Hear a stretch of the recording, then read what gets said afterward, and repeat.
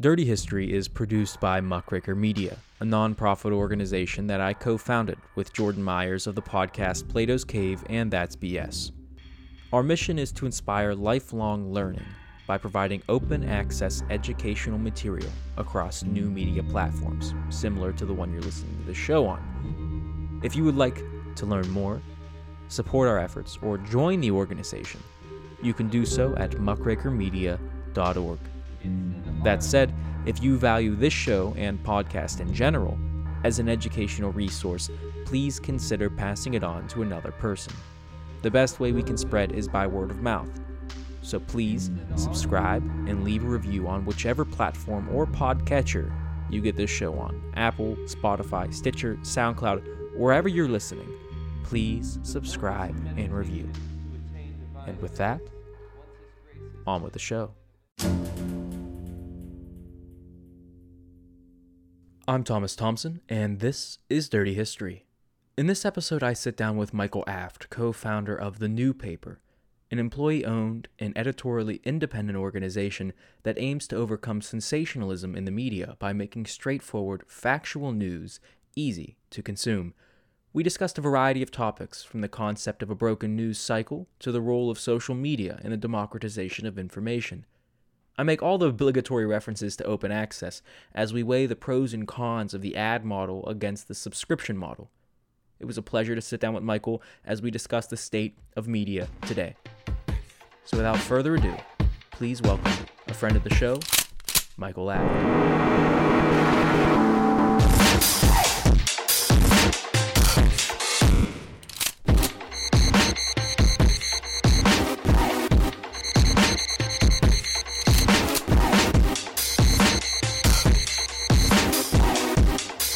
2, 1, we're live. Today I'm sitting down with Michael Aft, co-founder of The New Paper. I know you must have an incredibly busy schedule given what you do, so I appreciate you taking some time out of your day to have a conversation. Glad to be here. Appreciate you having us on. Yeah, so I've said this before, and I have no problem saying again that I think podcasting is a medium that allows people to really have the space, to discuss ideas. And I've never seen any other content that could go on for 3-4 hours at a time and still keep you invested. And given the New Paper's mission, I think you could sympathize with that. Because let's say today, instead of coming on this show, you were to go on CNN or Fox and you have 20, 30 seconds to give your argument. And then you get a nice 4 to 5 minutes to scream over a panel of experts, air quotes the listeners can't see. So to me, that's not necessarily news. To me, that's like catastrophizing. So before we go any further in this discussion, I just want to know if we can work on the assumption that the news, or at least popular news media, is broken. Is that fair enough? Yeah, I mean, look, we have a lot of respect for a lot of the media outlets out there and a lot of the major journalism out there. And our kind of notion and the reason we started our business is not that we think that all journalism is broken. You could point to a ton of great journalists at the Times, the Journal, even CNN and Fox News, despite their kind of the stigma around those, or I should say the reputation around those. But there's a lot of great journalism happening. I think the issue is that for every great story that you read, there's something like what you just described, and that's why the media feels broken. So for a normal consumer like yourself to wake up and feel informed and just read the news, to that I would say, yes, the experience is broken because it's so hard to sift through the volume of content and find the good stuff and filter out the bad stuff. So I don't want to say that news in general is broken. There's lots of great journalism happening. What we would agree with is that the experience of consuming news in an efficient way for a normal, busy professional is completely broken, and that's why we exist. Okay, so given that, let's pretend that a portion of my audience has never heard of The New Paper. How would you describe it to them? Yeah, super simple. I'd say that we make factual, unbiased news extremely easy to consume. That's our whole thing. We are not investigative reporting. We are not breaking news the first time you hear it. We are not opinion or conjecture or analysis. We are a way, The New Paper is a way to start your day with a common set of facts. If you, as a US-based, for now, consumer, want to understand what's going on in the world, what are the 5 to 10 most important things, most impactful things for me to know, We give you that. And then we give you access to more content, to more depth, to go deeper if you want to. But the simplest way to describe what we do is making straightforward factual news extremely easy to consume. The way we do that is across a couple of different channels. One is text message. That's our primary channel. And then the second one is email. And I think as we expand into the future, our kind of stated mission is to provide straightforward factual news to the 200 million people in the US who consume news online every day. What does that mean? That means being text, email. That also probably means being voice. That means being maybe an app. We are building an ecosystem of products that delivers the first touch of daily news. But again, to answer your question is just, I would tell your readers that have not heard the new paper that we make straightforward factual news super, super easy to consume. Now, you're not doing like wall-to-wall 24/7 coverage. Like someone's not going to have their phone blowing up all day with new paper alerts, right? No, and who would want that, right? Yeah, no one would want that. It's broken, right? Like if I go to my phone right now, I have so many push notifications from news apps that are just trash. So what we do is once a day. We send you once a day what you need to know.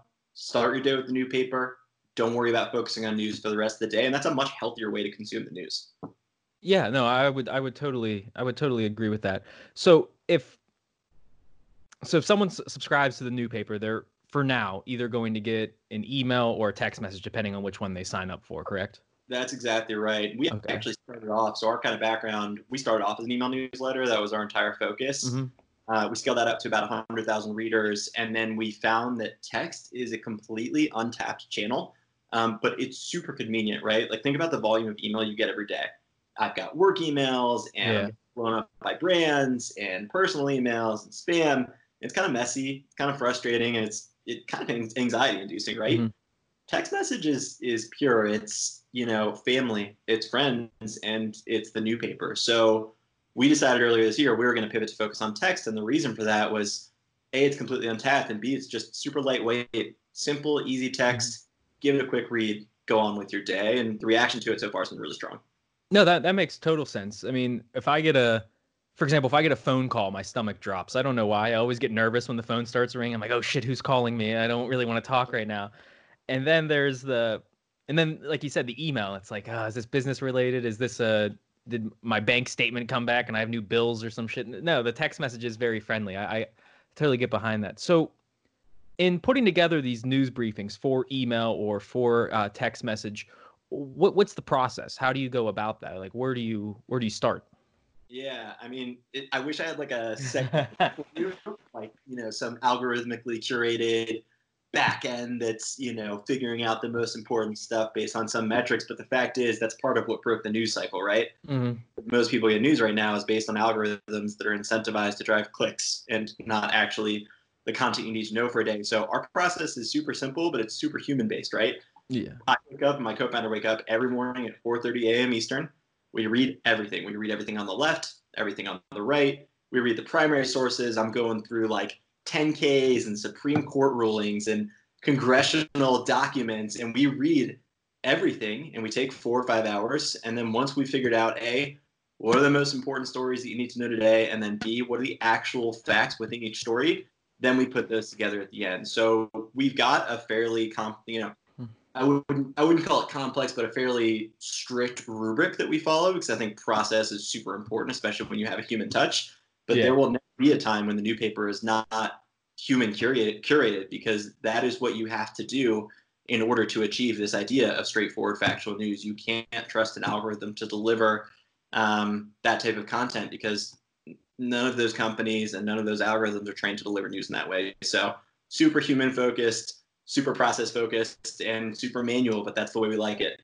Yeah, no, that's one of the main reasons. I was really hoping you were going to say that, because that's one of the main reasons I wanted to have you on the show, because Dirty History, this podcast, is on a podcast network, which is not based on suggested listening through algorithms. Like if someone was to take a short quiz of like what kind of shows they like and their tastes, then we look at that and give them show suggestions based on what they said. It's very human based. So I think our listeners would really support that. And the way you described it, you and your co-founder wake up and read all the news. Is this like a South Park deal? Is it just you two doing everything right now? Because that has to be very stressful. You wake up and you're like, shit, we got to get this thing out by 1 or 12:30, and we have this many hours to read everything and compile it. Like, is it stressful?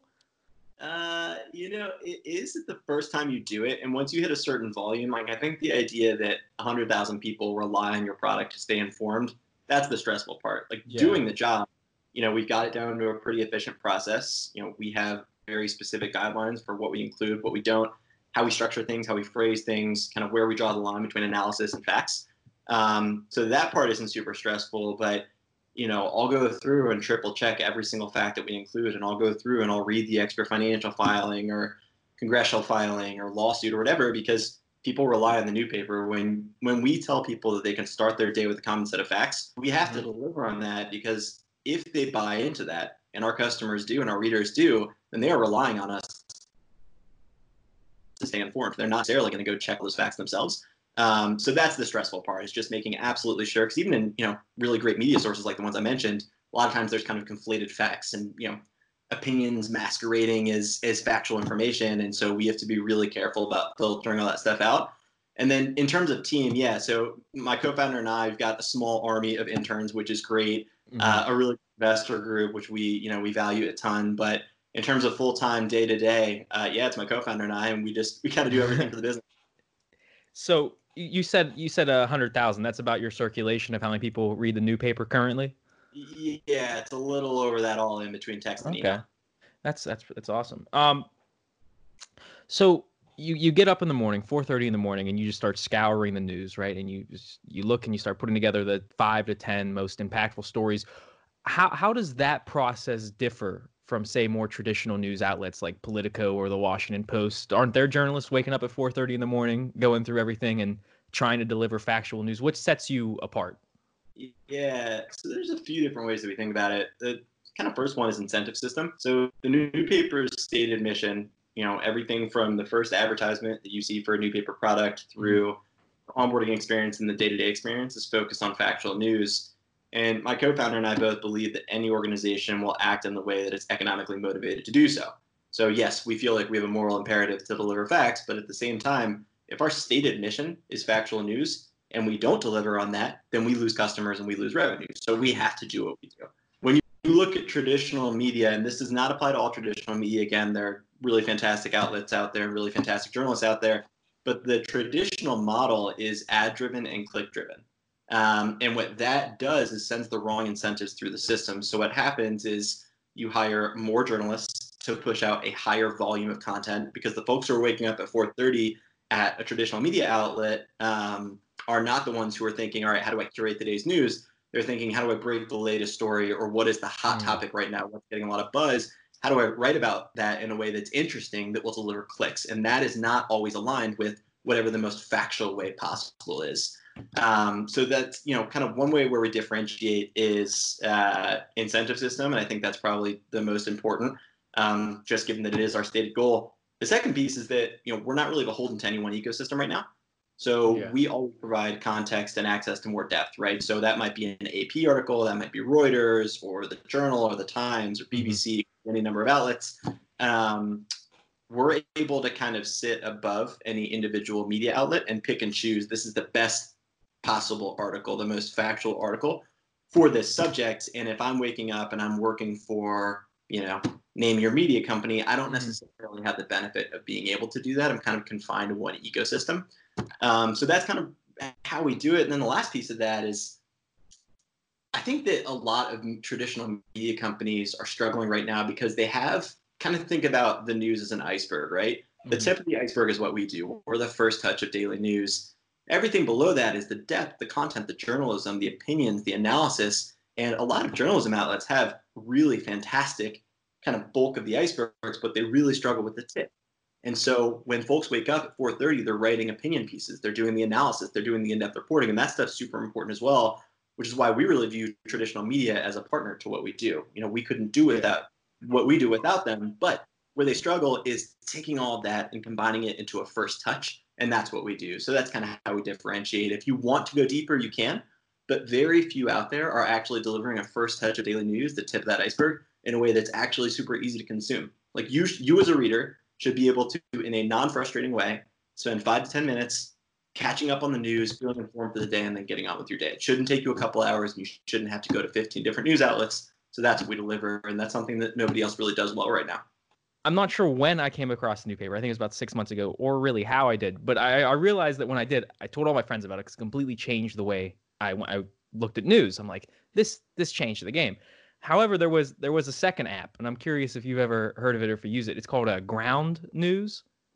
It was pretty interesting. It's an app that kind of, it aggregates all of these different news stories, and it shows you all the different outlets that reported on it on a scale about they lean left, they read, so they give you the bias counter for the different news sites, and then you can click on it and it takes you straight to the site, and you know the bias ahead of time.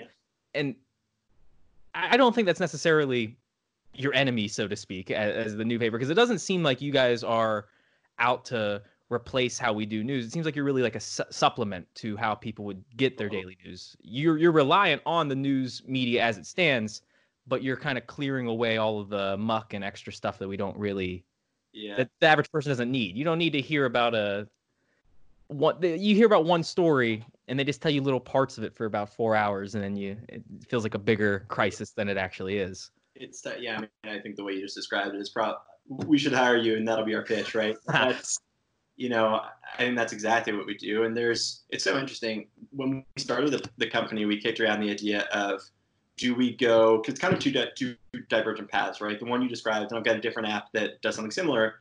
The one you described is like, show the left and show the right, right? Help people understand both sides of a story. Yeah.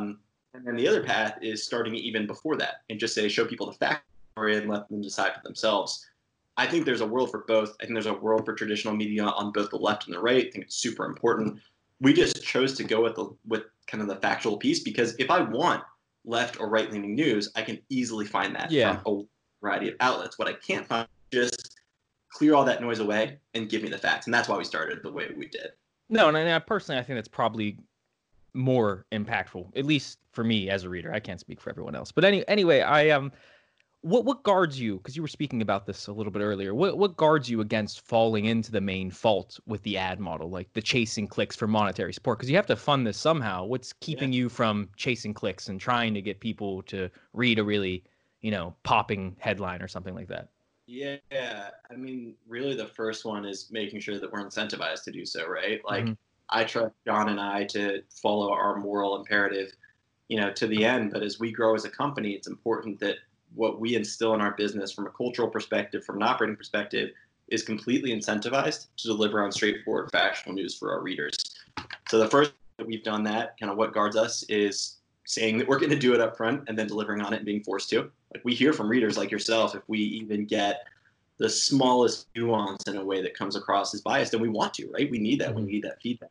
The second one is just process and structure. So this isn't, two guys just randomly deciding, what's going to be the story that gets covered. Like, we go through, a series of criteria that allows us to decide really objectively, albeit in a human-based way, but objectively what should be included. And then I'd say the last piece is, you described revenue model. So originally we started with an ad-based revenue model, and we do still generate ad revenue, and we probably will for a long time, but we've actually shifted our focus to include subscription revenue as well. The more that we think about this, the more that we realize that the fix to click-based ad-driven news is by taking the ads out of it for a really reasonable, modest price, call it $5 a month, right? The price of a cup of coffee in a major city. You can access really high quality, straightforward, factual news. And I think for some time, maybe it won't be like this forever, but I think for some time into the future, the answer to what we view as a broken part of the news system is paying for news. And it doesn't need to be $30 a month. It doesn't need to be $50. It can be a quarter a day.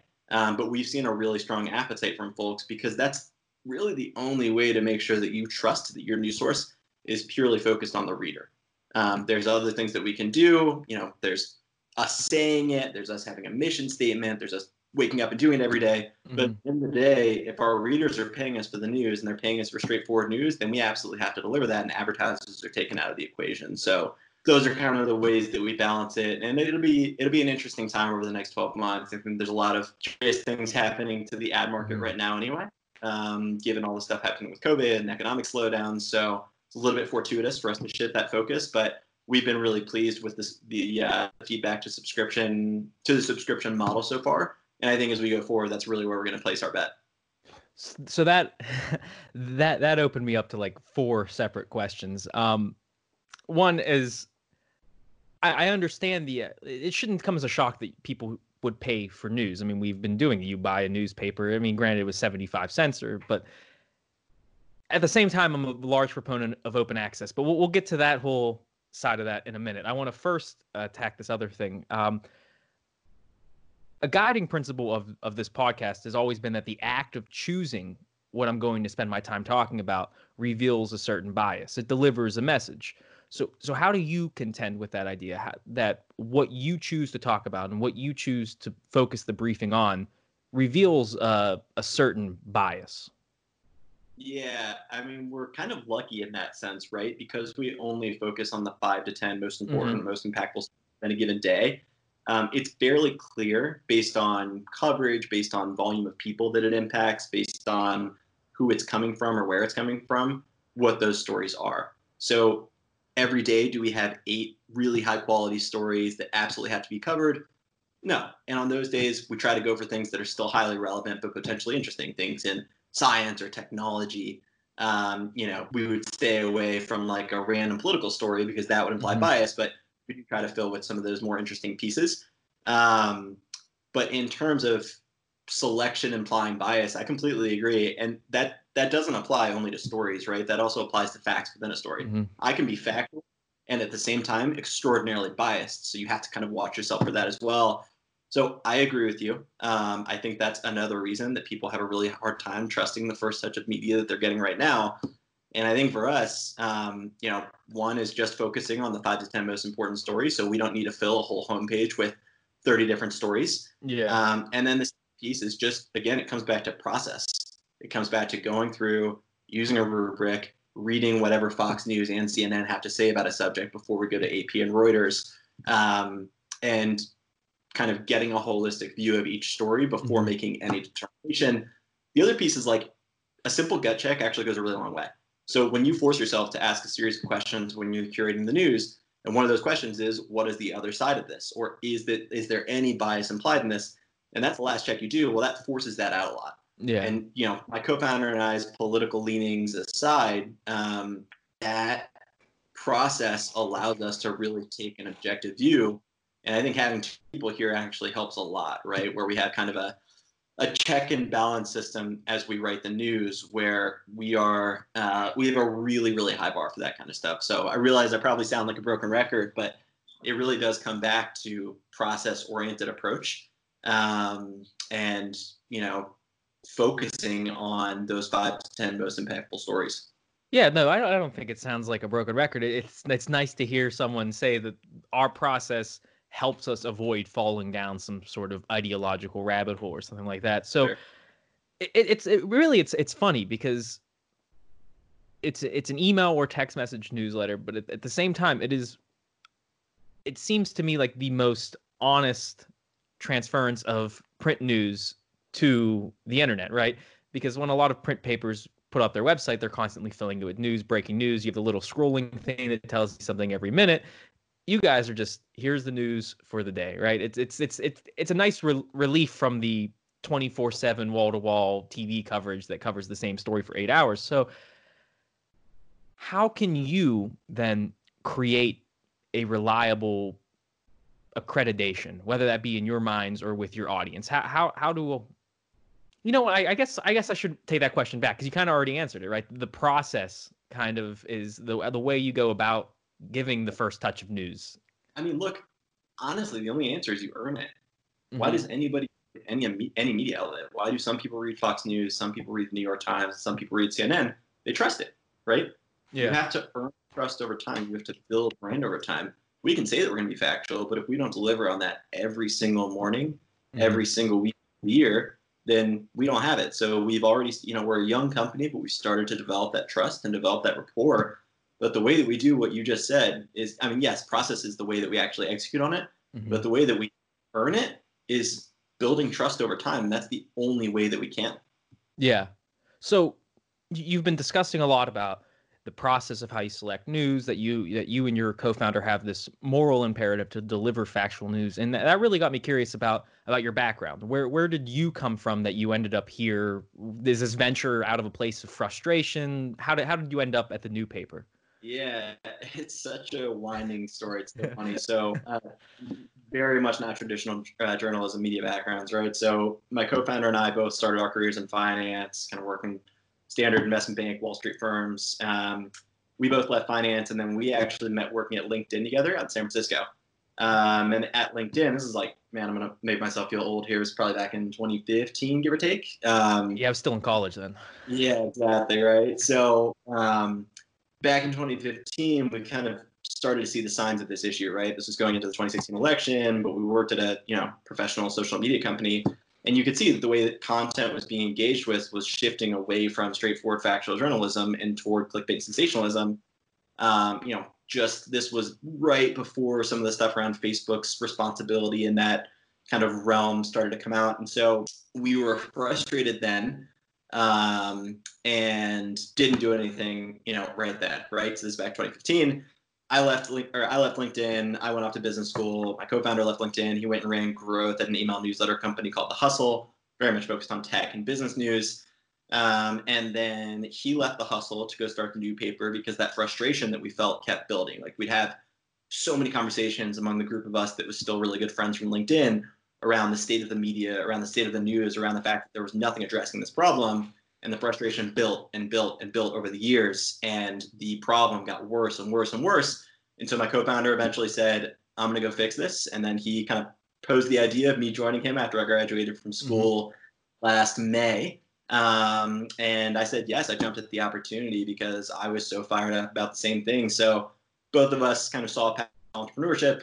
We both love this as a business model, but more than anything, we were both incredibly frustrated, incredibly passionate. Like I could stand on my soapbox all day, but I think a common set of facts for every single person who reads the news is a imperative for a properly functioning democracy. Like the way people are getting information right now is broken, and the information that people are starting their days with is completely different based on where they're getting it. That is a problem that somebody needs to fix. We want to be that person, but we're not going to be the only ones, and that's great too. So we were just kind of fired up about the problem. Neither of us has a journalism background, which has proven to be okay so far. Yeah. Us came from the news, which allowed us to take an outsider's perspective to it, with still a ton of respect for what's getting put out there. And it's been a fun ride, but the response so far, people like yourself, has been great. Like people are frustrated. People really want straightforward news. They don't know where to get it. So the new paper is that source. I was thinking about two things while you were talking. It's interesting how you approached the news, given that you don't have a traditional journalism background. And the way I've been thinking about the news lately, given that my background is in education, so of course I'm going to think about it this way, is that ultimately I thought the news comes down to an education problem. The reason that we allow so much sensationalism and misinformation to persist is that no one has been given the proper skills to reason or to think critically about what they're reading or to really try to understand bias, because our schools simply don't really touch on that. But it seems like you're suggesting an alternative instead of completely changing the school system to make it, easier for the average person to, discriminate between, I don't want to say fake news and real news, but you know what I mean, sensationalism and cold hard facts. But you kind of take the alternative approach that we shouldn't have to change every single person and how they read the news. We should just change the news to suit the people more, effectively.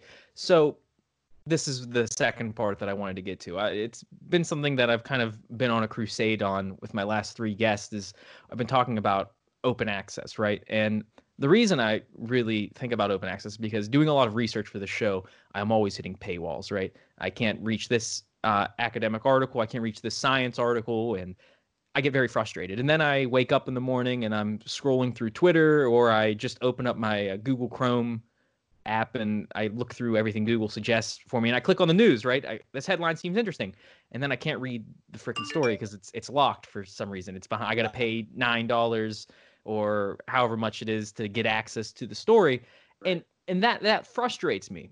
But it seemed earlier that you were arguing a subscription-based news service can kind of help solve this problem with the ad model. Yeah. But do you see any concern that it becomes restrictive and then you have people that are just completely uninformed because they aren't paying for the news? Is there Is there a Yeah. workaround? Should there always be a free option? Is it on the impetus of the company to do some outreach to get people free news, or where do you stand on open access in news? Yeah, I mean, we have this conversation internally a lot, right? Given the two business models that we currently operate. I'd honestly pose the question back at you. So, knowing what you know about the way that business models are incentivized to drive clicks, Mm-hmm. that's what causes sensationalism. Clickbait content because so much news is being curated on Facebook or Google News. Um, if not subscription, how do you think you fix that business model? So I don't think it would be possible to fix it without subscription, and that's the catch-22, right? So the way I've tried to do this is I kind of take the Sam Harris approach. Have you ever listened to any Sam Harris podcast or anything like that? Well, his podcast is behind a paywall. However, he specifically says he releases the first half of the episode for free. And at the end of the episode, he says, it's this much to get the Making Sense app. You can listen to all the podcasts. You have access to my meditation sessions, yada, yada, yada. However, if for some reason you are financially unable to do so, send an email to this link and we grant 100% of our requests.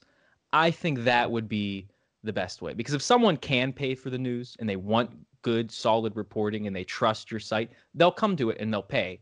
But there might be people who are really concerned and can't pay. And if you give them that free option, they'll respect it. And then they'll tell their friends, holy shit, this company, yes, they do charge, but they'll give you free news if you want it. And I feel like it's this natural word of mouth that will create a lot of excitement about your organization and drive people to it. And that's what we've tried to do with Muckraker. That's the most likely outcome here. Mm-hmm. Like, we don't ever want somebody to not be able to consume the new paper because they can't afford it. And while $5 a month might be the cost of a cup of coffee in a big city, it's big today. For some people, that's a lot, right? For some people, that's a number. There's a lot of people who are struggling right now. Certainly, especially given the current economic climate. So I think what you just described is the most likely outcome. Sending text messages is a lot more expensive than you would realize. Yeah. So we kind of have to charge just to cover our operating costs. But we think about that a lot, and I do think that is a very realistic scenario where we say, look, can't pay for a couple months, but want to come back, we'll give you free access. And we've done similar things on an ad hoc basis. Mm-hmm. Folks have reached out and asked for similar stuff. We haven't institutionalized it yet, but I could easily see us doing so, because I do think that subscription revenue helps to fix that broken incentive system. But that doesn't mean that just because you can't afford $5 a month means you can't get the news. So whether that's much cheaper products in the future or free access if you're, kind of financially motivated, or a model, I don't know. My co-founder's going to kill me for bringing this up because we haven't talked about it, but a pay what you think is fair model, right? That works for a lot of businesses as well. Yeah. So there's a lot of avenues we can go down, but I wouldn't say that a paywall will be what stops us from delivering news to 200 million people. And we will always be as creative as possible to bring the news to as many people as we can while staying incentivized to do the right thing, which is factual news. Yeah. See, we're a little bit luckier with Muckraker Media because we're an educational nonprofit. So we're able to apply for grants and stuff to fund a lot of what we do. So that definitely helps. That a subscription. We typically avoid ads at any cost because I don't know, I've just had this thing against ads for some reason. But I say that now, but once an advertiser offers me a lot of money, I'll probably take it, right? Because selling out always has a price tag. Where do you see the new paper in the? Well, we kind of already discussed where you see it in the current media landscape. Where would you like to see it in 3 years? Where would you like to see the new paper fit in to the media landscape? Yeah, so it's interesting, right? You can either stay tip of the iceberg and be the first hit of daily news and expand horizontally, or you can go depth and start primary coverage yourself. I think we'd like to see a scenario where we do a little bit of both, right? So one of the asks that we get a lot from readers is local news, and that's not something that we're positioned to do right now, but potentially partnering with some of the larger news syndicates that do deliver on local news and offering a similar service, right? Imagine a world where I live in Seattle. I want to know what's going on in Seattle every day or 3 times a week or whatever, and I want a simple text message. It can be even more powerful at the local level. So that's one example of kind of moving horizontally. Another is to go subject specific, right? So think through sports or marketing or business or finance or politics, whatever it is. And those would all be kind of horizontal expansions. International is another one. The other piece is because of the way that we cover the news and because of the content that we develop and the system that we've developed, we believe that we're also really well positioned to potentially explore the depth kind of side of things as well, right? Mm-hmm. I don't think that we're ever going to be producing nearly as much content as the Times, but what that could mean is once a week we publish a more in-depth piece outlining something that's super controversial or really hard to understand in a really factual, straightforward way. So over the course of the next, call it 12, 18, 36 months, I think you'll see us do a little bit of both. I think we will continue to expand horizontally. Our primary goal will continue to be delivering the news to as many people as possible, and that'll be the 5 to 10 most important stories of the day. But as we expand and as we expand our team, I think there's also room to add more depth, take that factual approach, and apply it in very specific circumstances. So I think that's where we're going to go. And the other piece is new products, right? We get a lot of requests for voice. Yeah. We don't really get that many requests for app. I think people are kind of tired of news apps. Yeah. There are lots of emerging channels as well, right? Instagram TV and TikTok, if it's still around, and Snap, and there's a lot of different places that people consume content. So I realize that's a very broad answer, but in order to deliver on the mission that we hope to accomplish, we have to execute across a pretty broad spectrum of areas, and that's what we anticipate doing. No, I think I keep saying I think that makes total sense, but you're making a lot of sense to me. It's probably because I have a very similar vision of what I wish the news would be like in my head. I mean, I'll trade you one. My co-founder will probably kill me because we really haven't discussed this one either. But I've really been wanting a podcast on the network. What was the name of my head? The Straight Story, in which you would look at a very controversial news story, and the podcast episode is just an hour, really giving you the timeline without the unnecessary fluff and polemicizing. But okay. A famous axiom from this media theorist I really like, Marshall McLuhan. I'm not sure if you're familiar with his work, but he's got this really famous saying that the medium is the message, right? The way that you tell the story, television, right? If you tell a story on television, the very simple act of telling that story on television delivers a sort of message. Or if you're telling a story on radio, that's going to have certain connotations, or in print, right? How does delivering the news via email or text, how does that alter the way you approach writing the news? Yeah, I mean, it forces us to be succinct, right? And I think that's super, super important. It's a lot harder to write in, 200 words than it is in 1,000 words on a subject that is complex. But the issue is, myself very much included, folks don't really have the time or attention span to spend 3 hours understanding a story, right? Really going in depth on U.S.-China trade relations, really going in depth on India-China border dispute or presidential tax returns or anything that's happening right now, right? So while I would love a world where we could publish 30 pages of journalism every day and everybody would read every word, that's just not the world we live in, and it doesn't need to be. So instead, I think what those mediums allow us to do and what those mediums signal is easy, minimal, succinct, and a lot of our advertising copy says kind of in as few words as possible. So if I'm sending you a text message and I'm telling you that that's going to help you be informed for the day, the implication there, the medium being the message, is I'm going to help you feel informed today in a way that is super, super easy and fast. There's never a day you won't feel informed because it takes you 2 minutes to read the text and feel informed to know the relevant context. Same thing goes for email, but brevity is among the most important things that we do, and email and text both imply brevity. And look, is voice going to be the exact same thing? Maybe, maybe not in the future. We get a lot of asks for, can I literally just get a voice version of the email or the text? So we're actively exploring that. But I like that the medium is the message. And I think it's important that people know two things. One, they can stay informed in a really easy to consume way, minimal, clean, easy, refreshing. But two is that they always have access to more detail. So we will always have access to more depth, a link with, the best possible source, the primary source, whenever possible. We want to give people both, because what we don't want to do is be restrictive. We don't want to say you can only read the new paper. What we want to say is you should start with the new paper. You'll know it's easy. You always have that option. And if you want to go deeper, here's your avenue to do so. Yeah, I always dug that I had the ability to click on the keyword that's linked and takes me to the article, or like you said, the primary source. That's very helpful. And it's also helpful when you say more context and you give a little, because it helps. I'm like, well, what about this? And I'm like, oh wait, no, they tell me exactly what. So it's terrific.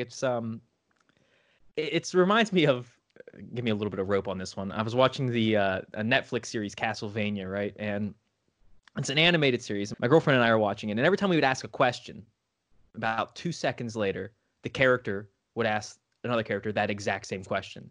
And I wouldn't have noticed it, but it happened about 25 times throughout the show. They asked every single question. I'm like, this is fantastic. You guys basically do that with the news. Every time I'm like, where's the context? Oh, more context, right? Or I wish I could really link to this. You link to it, and it's really helpful. But yeah, the reason I wanted to bring up the medium is the message, the Marshall McLuhan thing, is precisely what you said. Right? It's the brevity of an email or a text, and it gives me the message it gives me is we don't have time to feed you bullshit because we have to be succinct to fit this in a text message because you don't want a text chain that you have to keep scrolling through. Exactly. So I really like that, the idea that it has to be succinct, and I think that honestly allays a lot of my fears about sensationalism or about a really deep bias. You just simply don't have enough print space to do it, right? So again, I'm going to ask you for a little bit of rope, and we're going to wrap this one up soon. I want to keep this one a little bit shorter than an hour because I think symbolically it's going to show a relation to the new paper. We're going to be succinct. We'll give you the 1-2 punch. But not long ago, and of course, stop me if you've heard this. Please don't feel like you're rude if you interrupt me. I encourage it. I was reading about the Rohingya crisis, which has been going on for quite a few years now in Myanmar, and there was an anecdote in one of the documentaries I was watching. I think it was a Vice documentary or something. They're the paragons of virtue when it comes to doing overseas reporting. And I love my man Hunter S. Thompson, and anything based in gonzo journalism is just my kind of bag. But anyway, there was an anecdote in this story about the Rohingya crisis in Myanmar about internet and phone service. And it was something like, as of 2017, 90% of people in Myanmar had access to a phone with the internet service. And this was significant because they really point out in 2014, it was like 17 to 18%. So an astronomical increase in access. However, what really struck me was that of those phone and internet users, Facebook was the primary site they went to, right? And that's where people got their news. That's where I don't want to, I think it was like 85% of that 90% of the people got their news from Facebook, which is just basically most of Myanmar. And that's where the problem really started, right? There was a lot of just out and out lies and misinformation about the Rohingya. People reporting rapes that never happened or crimes that never occurred. And it really whipped up a crowd of people into a mob, and people died because of it. And that was quite a tangent, sorry. But what do you see as the role of social media in the news landscape? Do you view it as a net positive because it's like this democratization of media, right? People can get out there and share you the story directly. You can get a video from, I mean, this is how I really stayed informed when it came to a lot of the protests going on over the past couple of weeks. I was able to actually see the videos, that were, and it helps that I live in DC, I mean, well, near, just outside DC. So you can get a feel for what's really going on. But what do you see the role of social media as, a net positive, a net negative in terms of people accessing content in succinct news? Take the succinct part out. I just want it's a loaded question. I know. What an interesting question. I kind of put you on the spot there. Like this is a question that a lot of people much smarter than I are trying to answer right now, right? Facebook that's a whole career. Yeah, Facebook just had their civil rights audit come out. You're seeing an enormous amount of scrutiny to the way that information is transmitted. I don't think any of these social media platforms yet have cracked the nut because it's so hard to balance free speech, free flow of user information, and content moderation on a platform with billions of people. So the first thing I would say is it's hard. I don't have a great answer. I would tell you, as Michael, not as co-founder of the New Paper, that I think when it comes to very specifically news consumption, I think social media is net negative. And the reason for that is social media has in many ways replaced the first touch of news that used to be opening up the New York Times or going to the wallstreetjournal.com. And the result of that is that you have, or it's Google News, or it's Apple News. And then the result of that is that you have algorithmically curated news, which is incentivized to drive clicks. And those clicks oftentimes are driven by sensational clickbait headlines, not necessarily factual news. And I think social media has helped perpetuate this incentive structure within the broader media landscape that incentivizes clickbait, sensational news, and that has in many ways polarized the way that people get their information. The other piece is on that point of polarization, Facebook is very much an echo chamber, right? Yeah. So if I see something, like if I'm scrolling through my feed, chances are a lot of what I'm going to see is things that I agree with because that's what I click on. I think that has polarized our society maybe more than any single politician or ruling. And I think there's a tremendous responsibility there if you're going to deliver information and you are that first touch of news for folks, then you have a responsibility to deliver that in a responsible and factual way. Now, look, I don't think that Mark Zuckerberg ever thought he would be in this position. Yeah. Where Facebook, the platform he created, was the place that people get news. It's kind of evolved to become this platform. So I'm not faulting them for issues of the past. What I am saying is that as we stand here with 2020 hindsight, knowing everything we know, I do think that social media has been net negative specifically for news consumption because it's polarized the way that folks view the world and it's incentivized the wrong type of behavior in terms of news consumption. Yeah. 50 years ago, the news was straightforward and factual. The newspaper wouldn't have existed. Fast forward to today, and it has to, because your alternative is getting your facts from Facebook or a different algorithmically curated news source. And that news source has just completely morphed the way that media reports. So I kind of say that with a heavy heart because it's a really hard challenge to solve. Yeah. And I think it might be the single most important thing to solve right now in our society. I think just the way that people get information and just the way that people start their day with a common set of facts or lack thereof is the single biggest threat to our society and the most important problem to solve. Because we can't make any progress until we're working on a common set of facts. And my social media feed is going to deliver a fundamentally different set of information, not different stories, different information than somebody in a different part of the country. And that is just not okay. So yeah. I think net negative. I think social media also has done a lot of good for the world. I think they are trying to work on these issues. I'm not faulting them for the past because this is a relatively recent problem, and I don't think that these platforms ever thought they would be here. It's a problem that's never happened before. We've never had the technology for this to be a problem. But that doesn't mean that we shouldn't be focused on solving it. So no, I totally agree. That social media companies figure out a way to solve this. I would view that as being, an extension of what we do. So I want to stay optimistic. I want to stay hopeful. But I do think it's a major issue over the past few years. And I'm glad that folks like yourself are asking the question. Yeah, no, I typically hate when news companies take sound bites out, but that was a hell of a sound bite, man. Fantastic. That was a great answer. I'm listening to it. I'm like, this is one hell of an answer. I do have to. No, but I think it's I think you really hit the nail on the head there because Facebook, for example, allows me to lock myself in an echo chamber, right?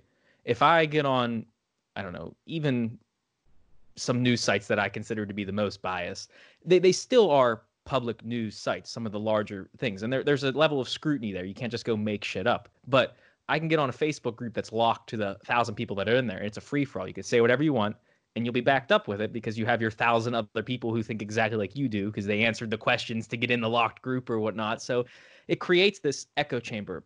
And then the second point that you brought up with the weighing free speech and whatnot is I'm currently researching for the next narrative episode for Dirty History, which is going to be focused on 90s zine culture and transgressive literature. And the idea was when you take away the gatekeepers of media and you allow people to just write whatever they want and get it in front of an audience and they have a platform, typically more information and more content and more opinion could be a good thing because we have more voices. It's a more democratized way of doing media. But without the gatekeepers who are doing the editing and who are looking for the facts, we allow people to make truly false or transgressive stuff that is hurtful and very hateful. And then the question arises, is that the price we have to pay to allow a free media landscape, to allow a democratization of media? Do we have to accept that there will be this fringe group that will always be saying crazy shit because they're allowed to, because we want people to be able to post what they want? But it's a question I don't have an answer to. And I never claim to have an answer to. I never will claim to have an answer to. I always just say, yeah, it's complicated. nor do I. And I think it's a fascinating thought experiment to think about your question, but more broadly, like, is social media net positive or net negative? Period. And I don't really have a good answer for that, because there's so much good that comes out of the free flow of information. Like, I think about my nieces and nephews and the access that they have to information. Like, there's just so much good that has come of people being connected. That it's really challenging to say, but like, these are the problems of today. And I think that these, when we look back, years and folks are reading in history books, I think that they're going to be reading about this exact conversation. They're going to be thinking and reading about the rise of social media, the impact on society, and how and what decisions you make, and the ultimate impact. So we are, look, it's 20, we're living through history on a million different fronts. We've got a pandemic, we've got, protests over inequality, we've got killer hornets, and we've got, potentially World War III and Kobe, and there's just like Tiger King. I don't know. There's like a million things that have happened this year, and it's crazy. So we are living through history in so many different ways. But I think at the macro level, the biggest thing that we are struggling with right now is exactly the question you just asked. And I'm curious. I'm a consumer of information on this topic, and certainly closely watch it. But I think about this for my own children, for my children's children. I think it's the most important question that we need to answer. And I think that it is going to be, just the most important. I feel like it's class again, but just the most important question that we can answer for society.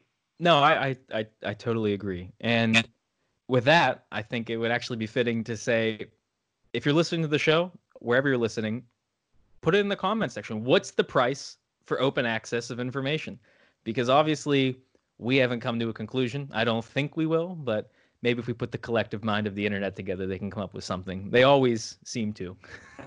Hey, I appreciate you coming on. It was a great conversation. Our pleasure.